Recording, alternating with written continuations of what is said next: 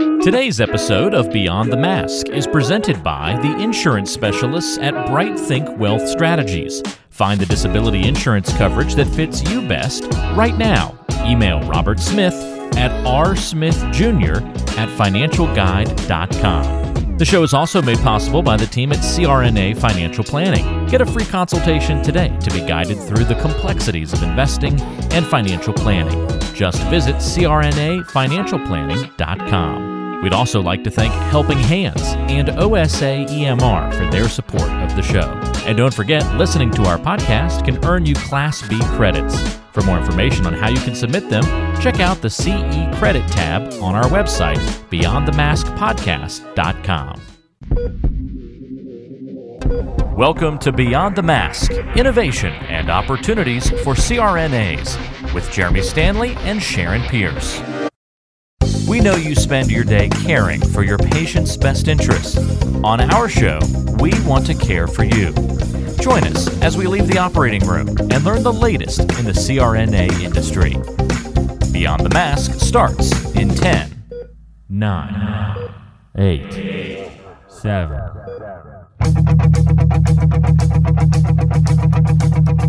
Welcome to Beyond the Mask. I'm Jeremy Stanley, and I've been working with CRNAs for over 23 years, and I'm married to one.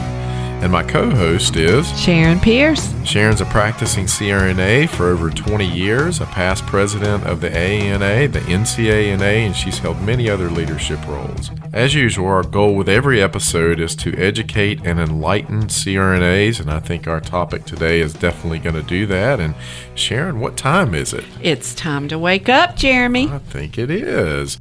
Well, Sharon, how's the beach? Oh, the beach is lovely. And I'm in my room taping with you, which is nothing absolutely fabulous. But our guest today, now I don't mind staying inside for our guest today. Absolutely fabulous guest. Welcome, Miss Erin Martin. How are you? I'm good. How are you guys doing? We're doing well. You know, as Sharon tips up her glass of wine there. Gosh, you're not supposed to. What do you mean? We got to call you out a little bit. Come on. We're taping after 5. It's an evening taping session. It's fair game. Fair game. So. That's it, and it's after tax time, so I bet you've got your glass of wine hidden somewhere, Jeremy.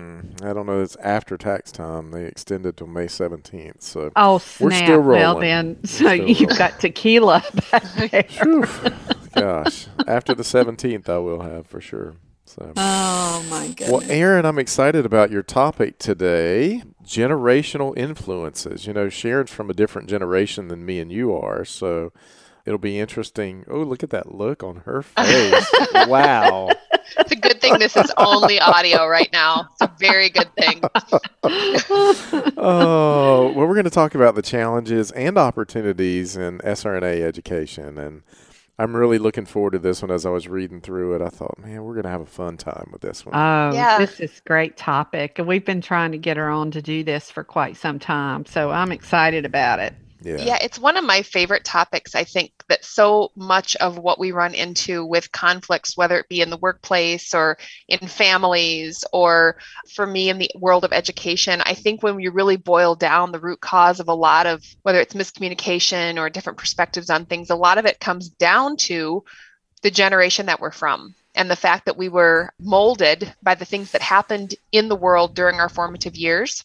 And that really influences our outlook and how we approach different situations. So I think it's a fascinating topic, and I'm excited to visit with you about it. What does that mean? Is that why we can't communicate effectively with our kids? I mean, is that part of this? I mean, they speak another language, you know?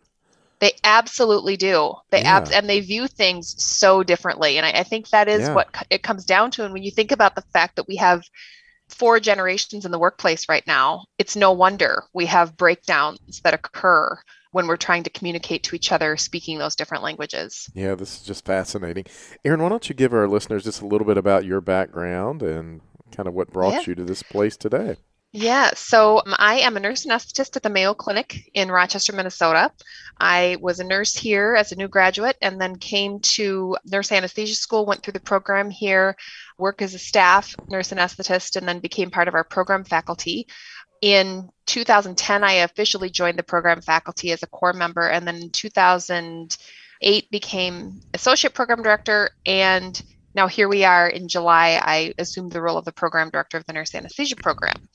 And so it's very, very interesting in my role to look at the different generations, because we usually end up with kind of a cluster of people from one generation in each nurse anesthesia class cohort, but we often have people who fall in those different generations. And so that can make some of our conversations and our approach to things very, very interesting. So I met Sharon at a conference a couple years ago, and I'm just really thrilled to have made that connection, and it's fun to be back here with you. So why don't you talk about each of the generations and give us some information about each one, and then maybe you can guess which one I'm in. Well, I might know, but I'm sure you do. Now I think you might be on the cusp. I think you might be a cusper, and I'll talk about what that means. But really, we have in the world today, we have really 5 generations, 4 of which are in the workplace right now. But we have traditionalists, who are those born before 1945. So my father was a traditionalist. It helps me understand people when I can kind of put a face or a person to that title. We have the baby boomers, and they were the ones born from about 1945 to 1965. My mom's a baby boomer, so it was interesting for me growing up with the parents, one traditionalist, one baby boomer. I'm a proud Gen Xer, born between 65 and 80. Then we have Gen Y, or the millennials, who were 1980 to about 2000. And then we have Gen Z, who are the ones born in about 2000 and younger, which seem like the kids, but those kids are 21 right now. Yeah. So they're entering the workforce, which is pretty crazy. And then lo and behold, after Gen Z, what do you end up with? Well, we end up with Generation Alpha. That's what Alpha. I thought it'd be like double A or going with that. So that's what the 2010s till now are being labeled as Generation Alpha. We're starting over after the Zs. So that's kind of who we've got. And it's interesting. 5 years ago, I put together a talk about generational influences in the workplace. And at that time, traditionalists made up about 2% of the workforce. Generation Z was only about 1% of the workforce. And the baby boomers were around 30%. Interestingly, in 2020, that has shifted dramatically. There aren't really any traditionalists, or not a measurable amount, that are still in the workforce. The baby boomers have dropped to about 6%. Wow. And Generation Z is 25%. So in 5 years difference, we've had this huge shift in who's in the workforce. All right. Now, millennials are the Xers? The Ys. The Ys. So I'm the Xers. Yep. I'm a Gen Xer, but the millennials and Generation Y are the same. Those are two terms for the same group. Okay. And they're the group that are kind of turning us all on our heads. Yes, they are. Yeah. And it's interesting because whenever I give this talk to conferences, I say this is going to be an hour of equal opportunity generalization, because you can't talk about groups, right, without doing a little bit of generalization, which typically isn't good to generalize. But I think it does help us understand commonalities among groups of people, particularly when we're talking about these generations. The millennials, Gen Yers, while I think they're causing us to pay attention, they have a lot to offer. They really do. Yeah, and as much as I think there's some angst probably among the traditionalists or the older baby boomers, if we can just kind of focus on what they have to bring, they're going to keep us moving. They've kept us moving over the last year in the midst of this COVID crisis. Without those Generation Y millennials, I don't know where we'd be. So it's interesting. Listen, every group has good stuff to offer. I have always said the millennials will change our profession, will change a lot of professions. And I don't think that it's in a bad way. I think it's absolutely in a good way, because they have no fear. Well, maybe not you guys, but I raised these kids, and we raised them to have no fear and to believe in themselves, and you are awesome. And they bought what we were selling. Exactly. And it's not a bad thing. So no, not at all. I know a lot of people say a lot of things about them, but I think they're fabulous. So let's talk about the things that influence each of the generations. Can you give us a recap of what influenced those generations and what we see from them?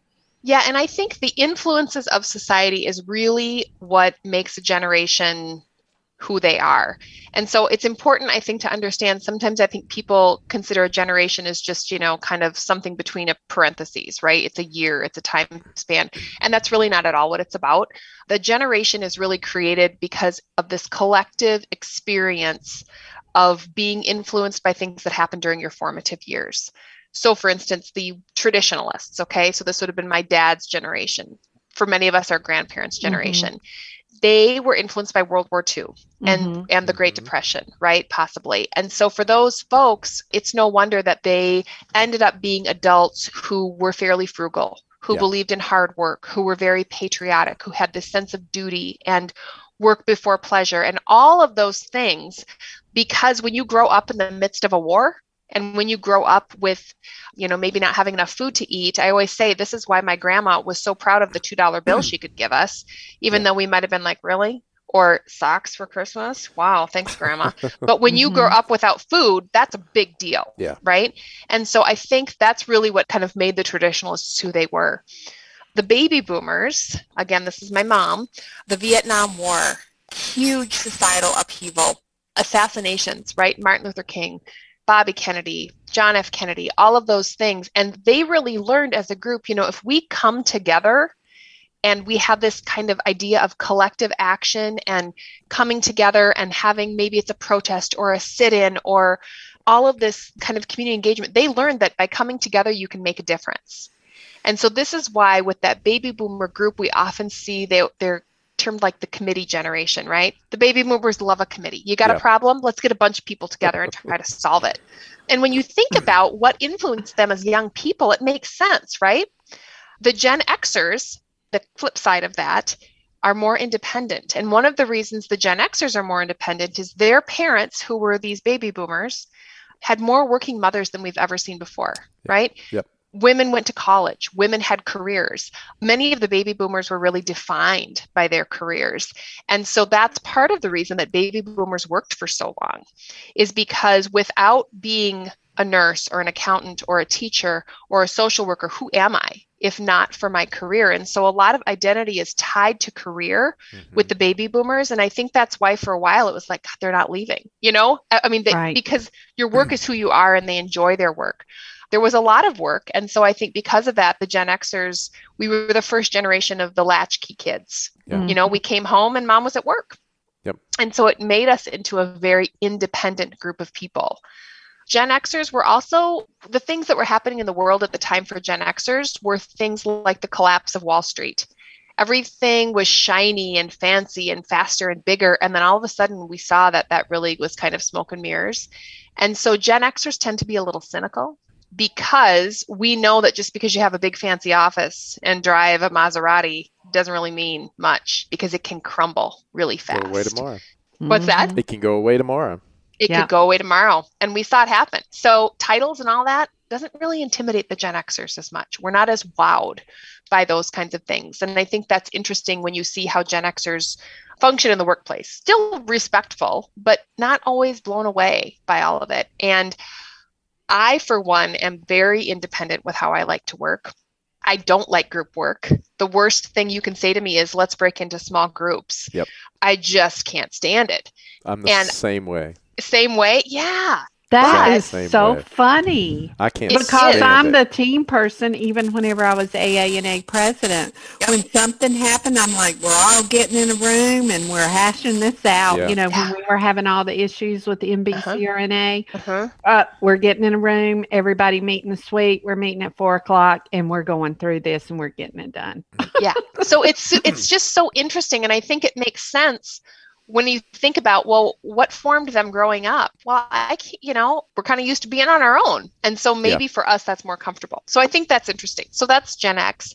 And then the millennials. So this is so interesting. You think about what happened in like the 80s, right? Early 80s and the early 90s. So we had these kids, or maybe late 80s, who were born, and there were things like Gymboree and Mommy and Me and swimming lessons for 6-month-olds and music classes for babies and all of this kind of stuff. There was so much enrichment and so much available that we ended up with a group of parents who were super duper involved in their children's lives because the opportunity existed. I bet nobody took you to swimming lessons, Sharon, when you were 6 months old. Those things just didn't happen as much because there wasn't the availability, even for me. It was like, go outside and play. I'm not going to entertain you as much. But I think because we had more opportunity, we ended up with kids who were used to having their parents around and used to being entertained a lot. Not entertained, busy is probably a better word. So the millennials kind of get a bad rap because they need to be entertained, constantly supervised. What's next? I'm easily bored, all of that. And that's not a fault of theirs. It's a symptom of how they grew up. They also grew up in a more unstable world. The defining event for the millennials is September 11th. They grew up in a very uncertain world. And so as parents, probably not surprising that parents hovered a little bit, right? Because the world just wasn't quite as safe. And so we ended up with a group of people who are fairly risk averse. They don't want to necessarily, although they're fearless in trying things, they want to make sure it's safe because they grew up in a world that wasn't quite as safe. Right. And so sometimes I think I see this with learners sometimes who want to make sure their preceptors by them all the time. They want to make sure they're getting feedback. Am I doing okay? Am I doing okay? Because they grew up in a world where every day at school, they got a little sticker that told them exactly how they did for the day. They might have had more constant feedback. And I think that's an interesting thing with our millennials. And our Gen Zers, we kind of have to see who they are. They are school shootings, a lot more instability in the world. The Gen Zs tend to be, these are my kids now, they tend to be very risk averse. They are hoping and coping is one quote that I read one time because their world is very uncertain. They practice for active shooter drills instead of fire drills. Their world is much, much different. They've never flown on an airplane without taking off their shoes. It's just a whole different world than how we grew up. So that's kind of a little bit of probably too much, but background on what are the things that happened in the world that made each group kind of who they are. So Erin, now, wait. I got to ask a question real quick before I forget, Jeremy. I'll let you go. Because the Gen Zers have the school shootings, et cetera, the uncertainty, but yet you have the baby boomers that were doing drills because of the Cold War and the nuclear disaster. So there's two groups work together really well. Absolutely. So is it the boomers and the Zers, you think? It's the boomers and the boomers and the millennials. Yeah. And a lot of times those are parents and kids. But those groups, exactly, Sharon, that's exactly right. You see some similarities among those two groups because they did have kind of this societal upheaval and this kind of uncertainty in the world. And so both of those groups have a lot of the same approaches to how to solve problems. Erin, your turn, Jeremy. I think that is interesting because, what I tend to find is that the boomers are the ones always saying stuff about the millennials. This group is lazy. They can't communicate properly. It just seems to be that those are the two groups that, or at least what I find in a lot of what I do, that are, they don't seem to get each other. I mean, I get the millennials. I married one, right, Sharon? Yes, you did. Yes, I did. All right, boomer. But anyway. Exactly. That's it. Okay, boomer. So when I give this presentation, I have these great memes, and one's okay, boomer, and the other one is the baby boomer saying, okay, snowflake. And then the best is the millennial or the Gen Xer is sitting back in the middle with their hands crossed, just watching the fireworks. There you go. Yep. We're the middle children of the generations. That's right. Are the Gen Xers. Yeah, that's funny. As a CRNA, you spend years preparing yourself for this career, so we don't want to see you lose out on any of the income you've worked so hard to earn.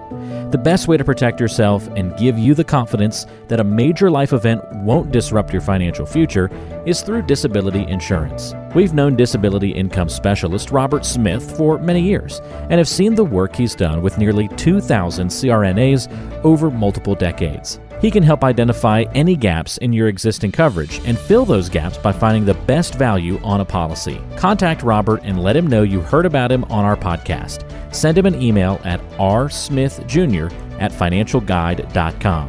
That's rsmithjr@financialguide.com.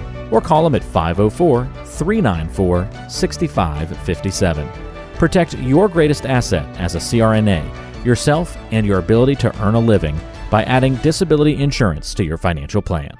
How does this affect, nurse anesthesia? I mean, we kind of want to relate it back now. So, Yeah, for sure. Especially as a program director, when you send these millennials in to do rotations with these baby boomers, how does that work? It can be really interesting. And I think one of the biggest places that we see this happen in the education environment is the approach and the attitude toward feedback and presence, physical presence. So one of the things that we see is, when you have a new student and you're in the world of nurse anesthesia, and so you've got your preceptor.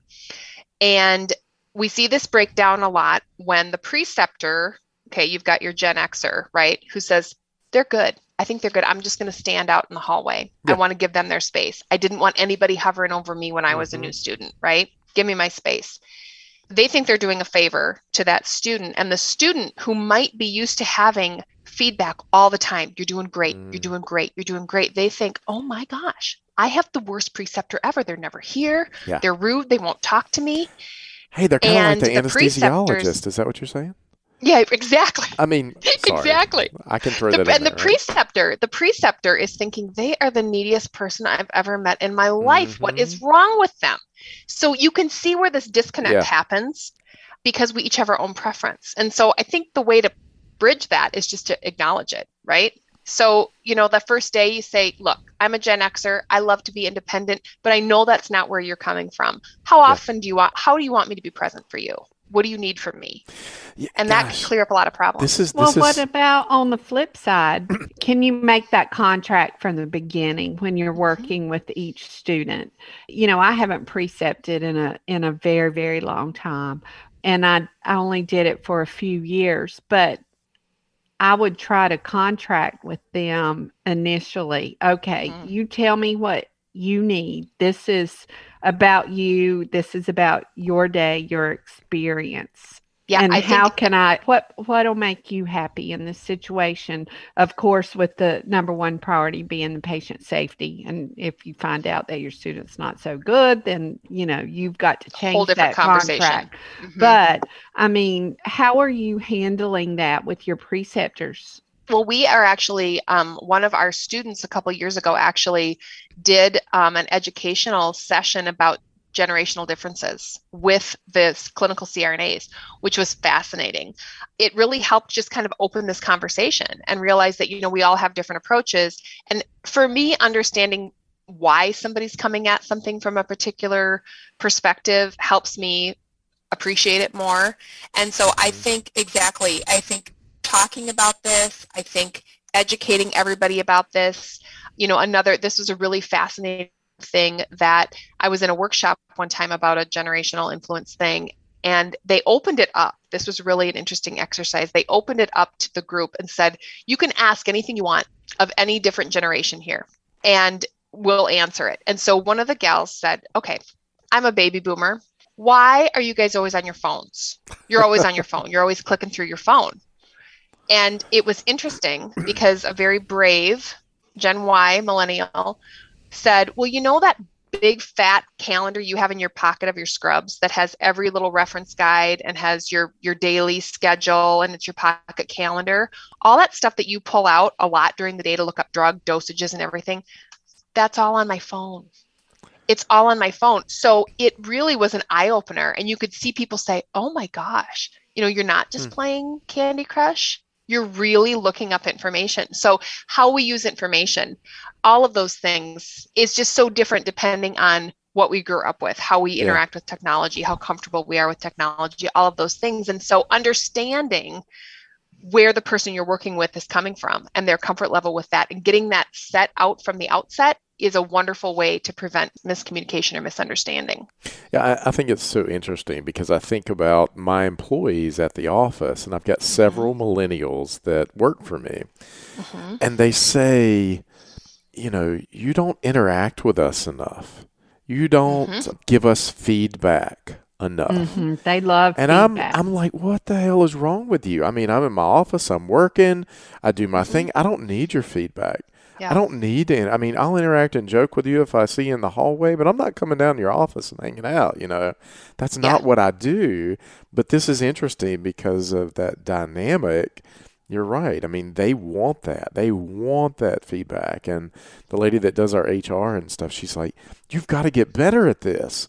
I'm just not good at it because I'm cool by myself. I can go to my office sometimes and be in there for 10 hours by myself working and not miss a beat. Yeah. It is Jeremy, so funny. That's absolutely no excuse because you are the person that always is looking for the path to betterment. So I'm not letting you off the hook on this one. And you are one of the smartest men I know. Don't tell Pierce. But I'll tell Pierce. yeah. Well, that's because he loves you and he would drop me like a hot potato if he knew that you were available. But that being said, that is zero excuse, Jeremy, because you are so good at, you're half psychologist in the anyway. We'll have I know. conversation I know, later. but it is interesting because it's enlightening. I is don't what you're need saying. it. I don't need it. They need it and they crave it. And I do try to get better at it, but I completely, Aaron, to your point, I don't understand it. It's like, what's wrong with you? That's the reason why we're having her on. Talking about it. Yeah. Because being aware of it is the first thing. Absolutely. Well, and another area that is a huge thing is communication and the way, and this is universal. This is not even anesthesia. This is marriage. This is parent-child communication, anything. But we all have preferences in how we communicate. And part of that is driven by what the world was like when we were growing up. So I always think the best example is the idea of the thank you card. Okay. So my mom gives a gift, right? My mom is a baby boomer, but the upper end of the baby boomer. Okay. So if you give a gift, expects that you write a thank you card. So here's the perfect example. Did you write a thank you card for that gift? No, I sent her a text. That's not a thank you card. A thank you text is not a thank you card, right? That's right. So it's just such a perfect, I think, example of how we like to communicate and why we miss people when we only communicate in one manner. So I'm a Gen Xer. Gen Xers, we love email, right? We email that. I think everything could be done via email. My former boss was in a different generation. She would always say, when I was saying, they haven't gotten back to me yet. And she would say to me all the time, have you picked up the phone and called them? And I'd say, well, no, but I sent an email. She says, you got to pick up the phone and call them. Yeah. And by God, she was right. She would often be right. And I'll tell you what, the millennials, if you send an email, they don't check their email. No. You need to text them or they're not going to see it. And interestingly, Gen Z, they don't even want texts. They need a snap. They need a picture. Really? Even texting is a little bit too much for the Gen Zers. They prefer a picture. So send an emoji, send something. They really like FaceTime because they're used to seeing faces and animation. So a text doesn't quite have what it needs. Wow. So if you've got a work group who's made up of all of these different generations, you better make sure that whatever notification you're sending out, you do it via email, you do it via a flyer on the bulletin board, you send a group text, and maybe you do a Snapchat if you want to make sure you get everybody. Interesting, huh? That's interesting. Wow. That's and Sharon, I was just thinking, so don't send a thank you card to Erin, send her a text. Right. There you go. You send me a text. Exactly. Actually, though, I will say, and this is a little old-fashioned in some ways, and this is another thing I think that's important. I've given this talk to students before, and I had somebody come up and say, technically, I'm a millennial, but my parents were much older when they had me. My parents were 50 when I was born, or 40 or something. And so, right, I know. And I grew up on a farm in rural Minnesota. And so, for him, he might be 27, but he acts much more like he's about 40 Yep. because that was the culture that he grew up in. So Yep. there are people who say, I might be age-wise here, but I identify with a different generation because of the culture and the way in which they were raised. And then there's that beautiful group of the cuspers, which Sharon, you said you're probably a cusper, meaning that you kind of straddle both generations. And those people are very, very valuable because you can help bridge those gaps. Yeah, because I've got characteristics of Xers, and I'm at the very tail end of the baby boomers. But back to this note thing. Boomers. Yeah, a good friend Yes. of mine serves in our state house. She's the first advanced practice nurse to serve in the North Carolina House. And believe it or not, now she is a few years younger than me, so she's deeper into the baby boomer generation. But I always send thank you notes. That's why Jeremy's making all these faces while you talk about that. But she sent me a picture last week of the first note I ever sent her 20 years ago. Wow. And Oh my she said, gosh. it's our anniversary. You sent me this note 20 years ago when we first met, and I've kept it all. I'm like, holy cow, you kept it. She goes, I knew it would be important. Oh, that's awesome. And That's amazing. Representative Gail Adcock, and she has kept that Oh. note I sent her and took a picture of it and sent it to me. I love it. Wow. I love it. That's Sharon, really bridging the generations, right? I will Picturing, say, texting, the thank Oh, you note. yeah. Oh, well, she's brilliant. So anyway. but Sharon, it go does ahead. impress me that you write notes. I've always thought that because I am not good at that. I have to really seriously think about, I need to send a thank you note, and I dread it. Sharon does it in like it's second nature. Yeah, I mean she sends out all her thank you notes. She sends a it's amazing to me because it's so foreign to me to do that, but she is so good at Yeah. it. It's Yeah. interesting. And it's really impactful, Yeah. It's not, Especially it now. feels novel, especially to a millennial, right? Because nobody Yes, gets that exactly. anymore. Yeah. Especially now. People, Exactly. I get people comment on it all the time. Today's show is brought to you by the folks at CRNA Financial Planning, an independent consulting firm that offers financial planning services exclusively to CRNAs and their families. From planning for a child's future college expenses to building a predictable income stream in retirement, the firm is committed to offering you comprehensive financial services, customized to fit your unique needs and objectives. If you have questions about your financial future, get them answered. Call the team at 855-304-3748. That's 855-304-3748. Or go online to crnafinancialplanning.com. So, Aaron, how should anesthesia groups and folks out there educate? How do we bridge this gap, for an anesthesia department? Or if you're a millennial, what do you do to bridge the gap with, the X's or the boomers and vice versa? Yep. How should all this come together? So I think one of the best things we can do is learn about generations other than our own, and actually learning about our own generation, right? Doing a little self-reflection to think about, okay, why am I the way I am? Why can I be in my office for 10 hours, right? Because I'm a Gen Xer. Why has this working from home not killed me? Frankly, I'm like, oh, this is kind of nice, I'm cool with because it. I'm a little more introverted, believe it or not, than people would think. But I think recognizing where we're at, recognizing the strengths and challenges for each generation, and then harnessing them, right? Like instead of trying to make everybody the same, let's recognize the differences and then let's jump on it. So for instance, I think understanding things like technology, okay? Traditionalists, not very savvy with technology, probably. Baby boomers think technology's fun, but they can live without it, right? They know how to live without it. They can write a thank you note, right? Gen Xers, we know how to use a rotary dial phone. We don't do it anymore, but we wouldn't be puzzled. My Right. kids have seen one and been like, like it's a spaceship. What is this thing? Gen Xers, we are technologically literate. We can do it, We're okay. but we're not savvy, right? The Gen Xers, the Gen Y millennials, they are technologically savvy And the Gen Zers are technologically native. They don't know anything else. I mean, they seriously don't know anything else. So when we get a new piece of technology in our anesthesia department, get the millennials on it. Get the Gen Zers. Have them be on the task force that meets with the rep who figures out how to use that new IV pump. They can figure out all the ins, the outs, how to update the library, all of those kinds of things on these pumps, and then have them teach it to the rest of us, because that's their place.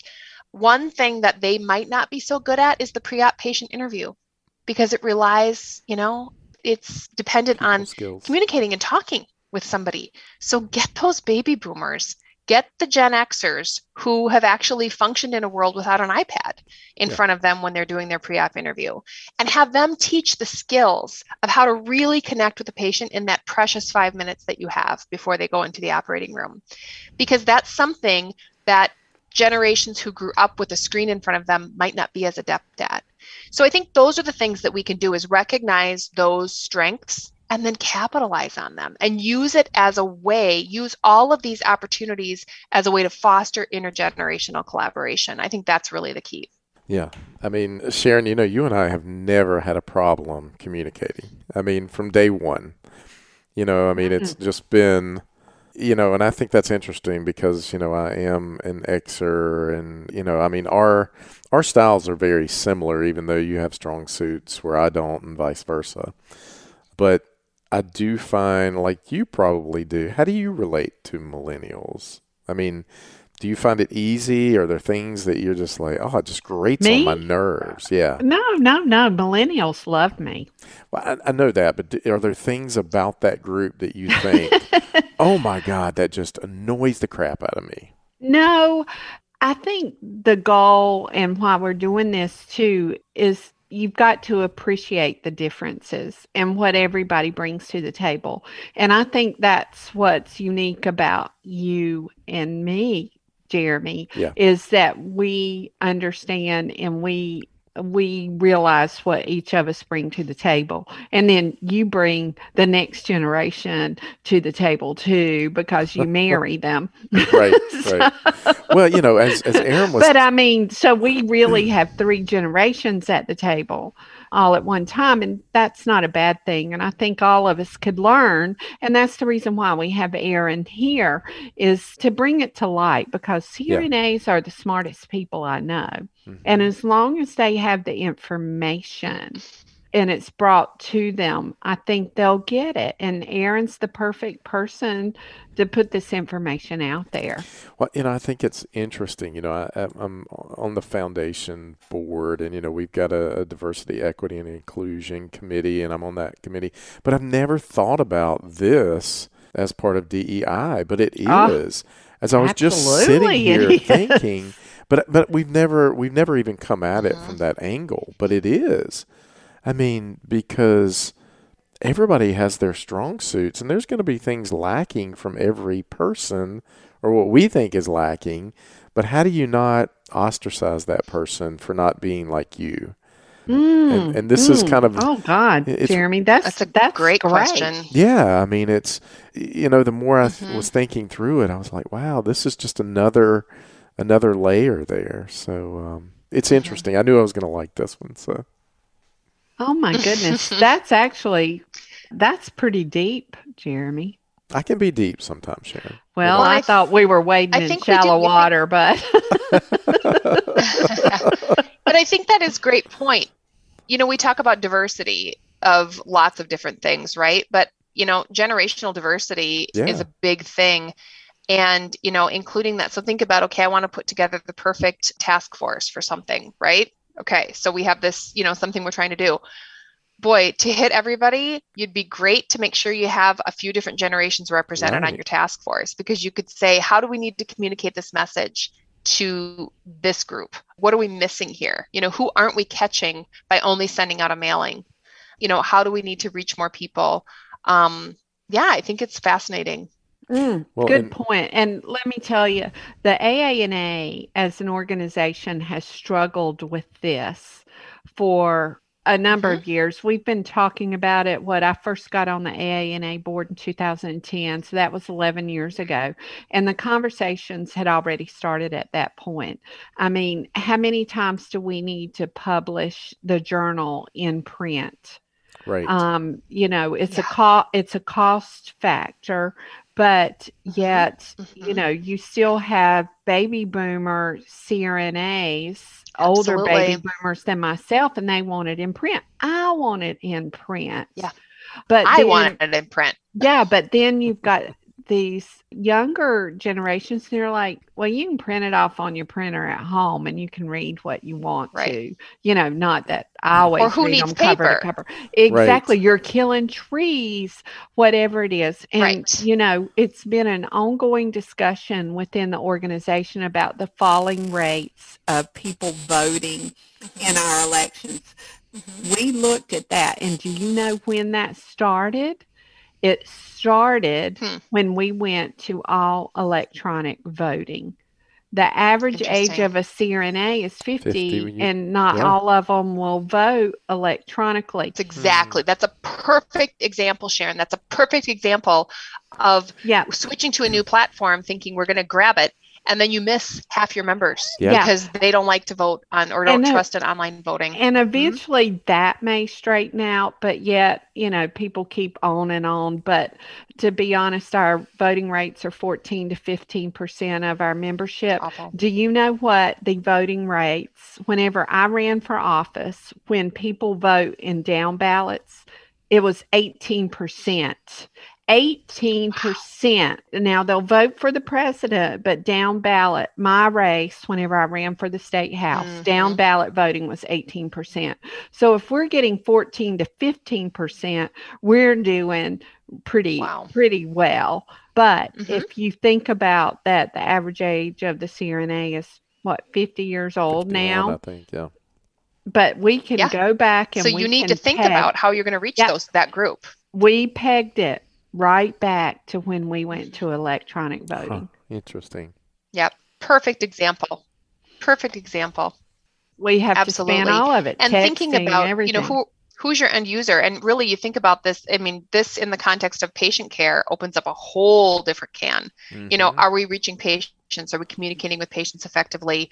If you're standing in front of a 75-year-old patient with an iPad in front of your face, you're not going to connect with them very well because that's just kind of not what they're used to. So I think that's really interesting.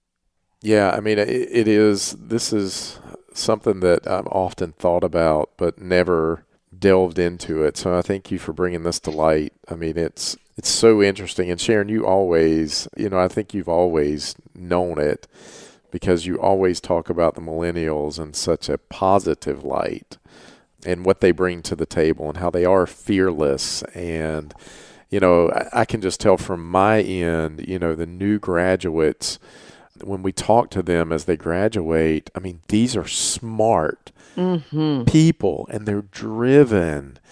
And, it's amazing to see how smart they are. And I'm like you, Sharon. I mean, CRNAs are probably the smartest people that I know. It's just how do you bring it all together and make everybody work together? Right. Don't fight it. That's, I think, the biggest thing is if we all stay in our little silos, right, and just complain that the baby boomers are grumpy and the millennials are needy and all of those things. The Xers are perfect, Aaron. Yeah, that's exactly right. You notice I didn't say anything about them, right? But it's everybody around us. That's but right. You know what? If we can't, it's easy to identify our strengths, but we also have weaknesses. And mine is that I'm fairly content to just say, I'll just do it myself. And that doesn't always work the best in a team-based environment. Right. So we've got to be willing to, it's always harder to recognize our weaknesses, but that's just as important. And I don't know, I just think talking about it, let's own it. Let's just figure out why we're different and then figure out what we can learn from each other. Yeah, it's kind of like, what was that book about your love language? How you feel love. I mean, I see it kind Gary of Chapman. Parallel to that. The 5 love languages. Yeah. Did I say 7? No, you didn't say, but they were 5. Okay. So Dr. Gary Chapman. Maybe you have 7, Sharon. I have 7. You might love have 7. languages. But couple No, extra. that's a great book. He's actually the church we used to go to. He was the pastor there, and he actually No did. way. Yeah, he actually did the premarital counseling for me and Sarah. Dr. Chapman So what's did. your love language, Jeremy? What do you think it is? Oh, I don't know. I don't know. You go first. Guess mine. So it's interesting because Sarah will tell you that it's different than what I think it is. And she says that I vacillate between different love languages sometimes. So Okay. that's a very deep conversation because we talk about this stuff a lot because sometimes I need one thing and she'll try to do that. And then I'm like, I don't need that. Oh, well, you got to tell us what that is. I'm going to leave you in suspense. That might be a late night. Yeah. We need more vino for that one, Sharon. Mine is, I can't remember what the language of it was, but it means more to me if you take the garbage out than Acts tell of service. acts of Your service than if you tell me you love me. Because my sister is one of those, every time she finishes a conversation, it's like, I love you. I'm like, that means nothing to me. You tell me that every time you hang up the freaking phone. Now, if you told me once every 10 years, it would mean something to me, but that doesn't mean anything. I'm trying to remember what they all are. I know one is personal touch, acts of service. Gosh, Personal touch is every single man on the face of the earth. What's yours, Aaron? Do you remember yours? What's yours? I don't know. I've never even read it. See, Really? Oh my I've never read it. I need Sharon, to read we got to it. send her the book. Yes. It's Send me the book. There you go. Really, There you go. Send me the book. Okay. it really is a great book. It really but anyway, is. In fact, we I might have it digress. in here somewhere. Let me see if I've got it. And it was your pastor? That was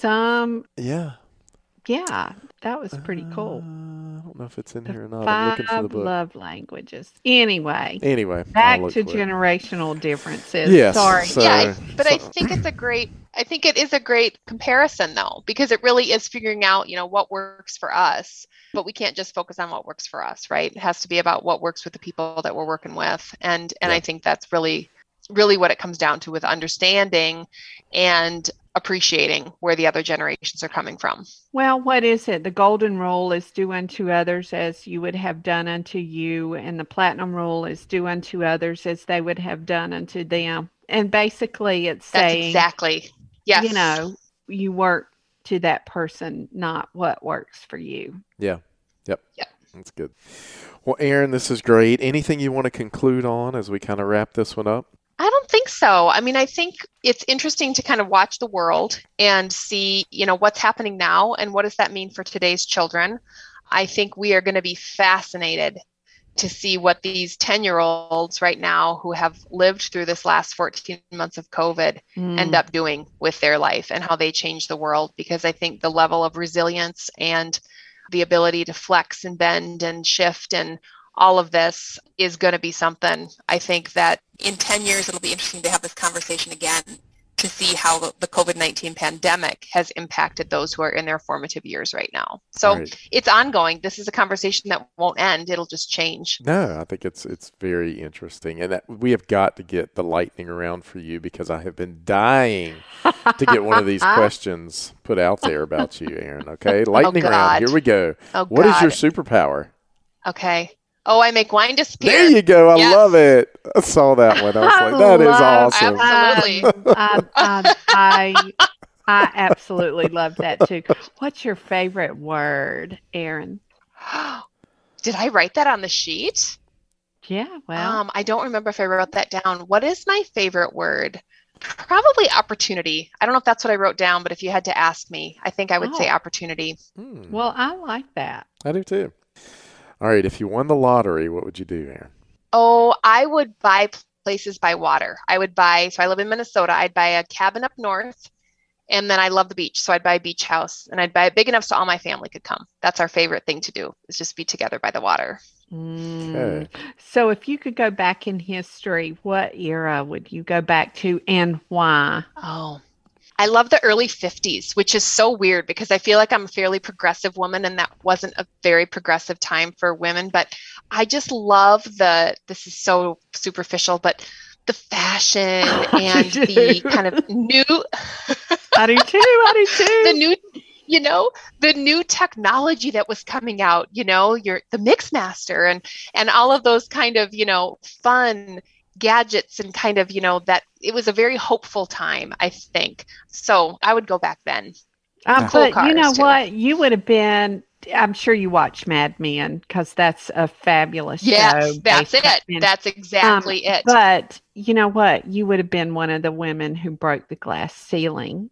Maybe there was more glass there. And so that's why there was a lot of glass. Yeah, there was a lot of glass. So maybe that's why it's appealing. But yes, the whole Mad Men era, I love it.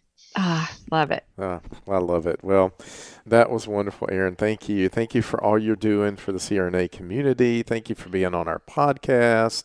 And we just really appreciate everything that you're doing out there. Thanks for the opportunity. You guys do a great job of highlighting so many interesting and varied topics. And it's just fun to be able to be a part of this. So keep doing what you're doing and all you're doing for the community. We really, all of us out there, especially our young learners, it's so interesting. They listen. They really do listen. And as an educator, I really appreciate that. So thanks for the chance tonight. And this will give you opportunity to play it for your kids and they'll think you're a star. I remember you saying the last time, they're like, you're going to be on a podcast. Yeah, that's the way my kids are. I know. They were so excited. I've locked them in the other room now tonight. But you do that every night. Between my mother listening to it and my kids, they both think I'm a star, so that's good. So you are a star, Jeremy. All right, Sharon. Well, I think it's a wrap. I think so. Well, we want to thank our listeners for listening to Beyond the Mask. Great. Thank you so much. With Jeremy Stanley and Sharon Pierce. If you like our show, the single best way to help us grow is what, Sharon? Share with your friends, subscribe, put us on social media, tell everybody you know. There you go. I like it. So we're in the top 50 medical podcasts. We want to be in the top 10. Yeah. Headed to number 1, right? That's it. And you know how I like to show you the number 1. I do. I love it. Until next time. It's a wrap.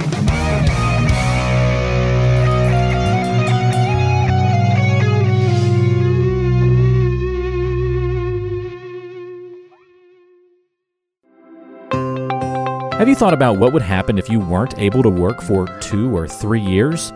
On average, 25% of people will file a disability claim, and most of us aren't prepared for that loss of income. Every CRNA needs to protect their biggest asset, yourself, and your ability to earn with a disability insurance policy. We recommend contacting Robert Smith, a master disability insurance specialist with more than 30 years of experience and 1,800 CRNA clients, to find the coverage that fits you best. The best way to do that is to send him an email at rsmithjr@financialguide.com. That's rsmithjr@financialguide.com. Or call him at 504-394-6557. Beyond the Mask is made possible by the team at CRNA Financial Planning. With almost 2 decades of experience, the firm guides CRNAs through the complexities of investing and financial planning. Schedule a free consultation today by calling 855-304-3748 or go online to crnafinancialplanning.com. Hi, this is Jackie Rolls, President of the International Federation of Nurse Anesthetists and President and founder of Our Hearts, Your Hands, a global anesthesia support community that takes donations to allow nurse anesthetists in low and middle income countries to go to educational programs, buy equipment, or textbooks. Your donations are tax deductible, and we would appreciate your support.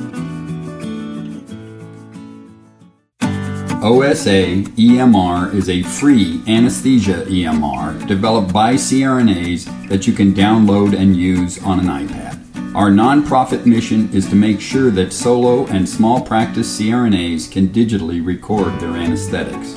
To learn more, visit osaemr.com to download and consider donating to our cause. Remember, for CRNAs, data is destiny. Be sure to subscribe to the show on Apple Podcasts, Google Podcasts, Spotify, Stitcher, and anywhere you like to listen to shows. Also, be sure to check out BeyondTheMaskPodcast.com. Each episode is posted there with a corresponding blog post, and we timestamp important parts of the episode to help you quickly get to the content you're looking for. Also, check out the special series section on the site. You can follow along and catch up on the CRNA History Series, episodes specifically about political conversations in the industry. Or try the CRNA Personal Finance Series. It's all on BeyondTheMaskPodcast.com. And if you have a question for the show or want to be a guest, or even suggest a particular topic, fill out the contact form on the site or send an email directly to us at info@BeyondTheMaskPodcast.com. And lastly, let's take the conversation social. Check out our Beyond the Mask podcast Facebook page and Facebook group.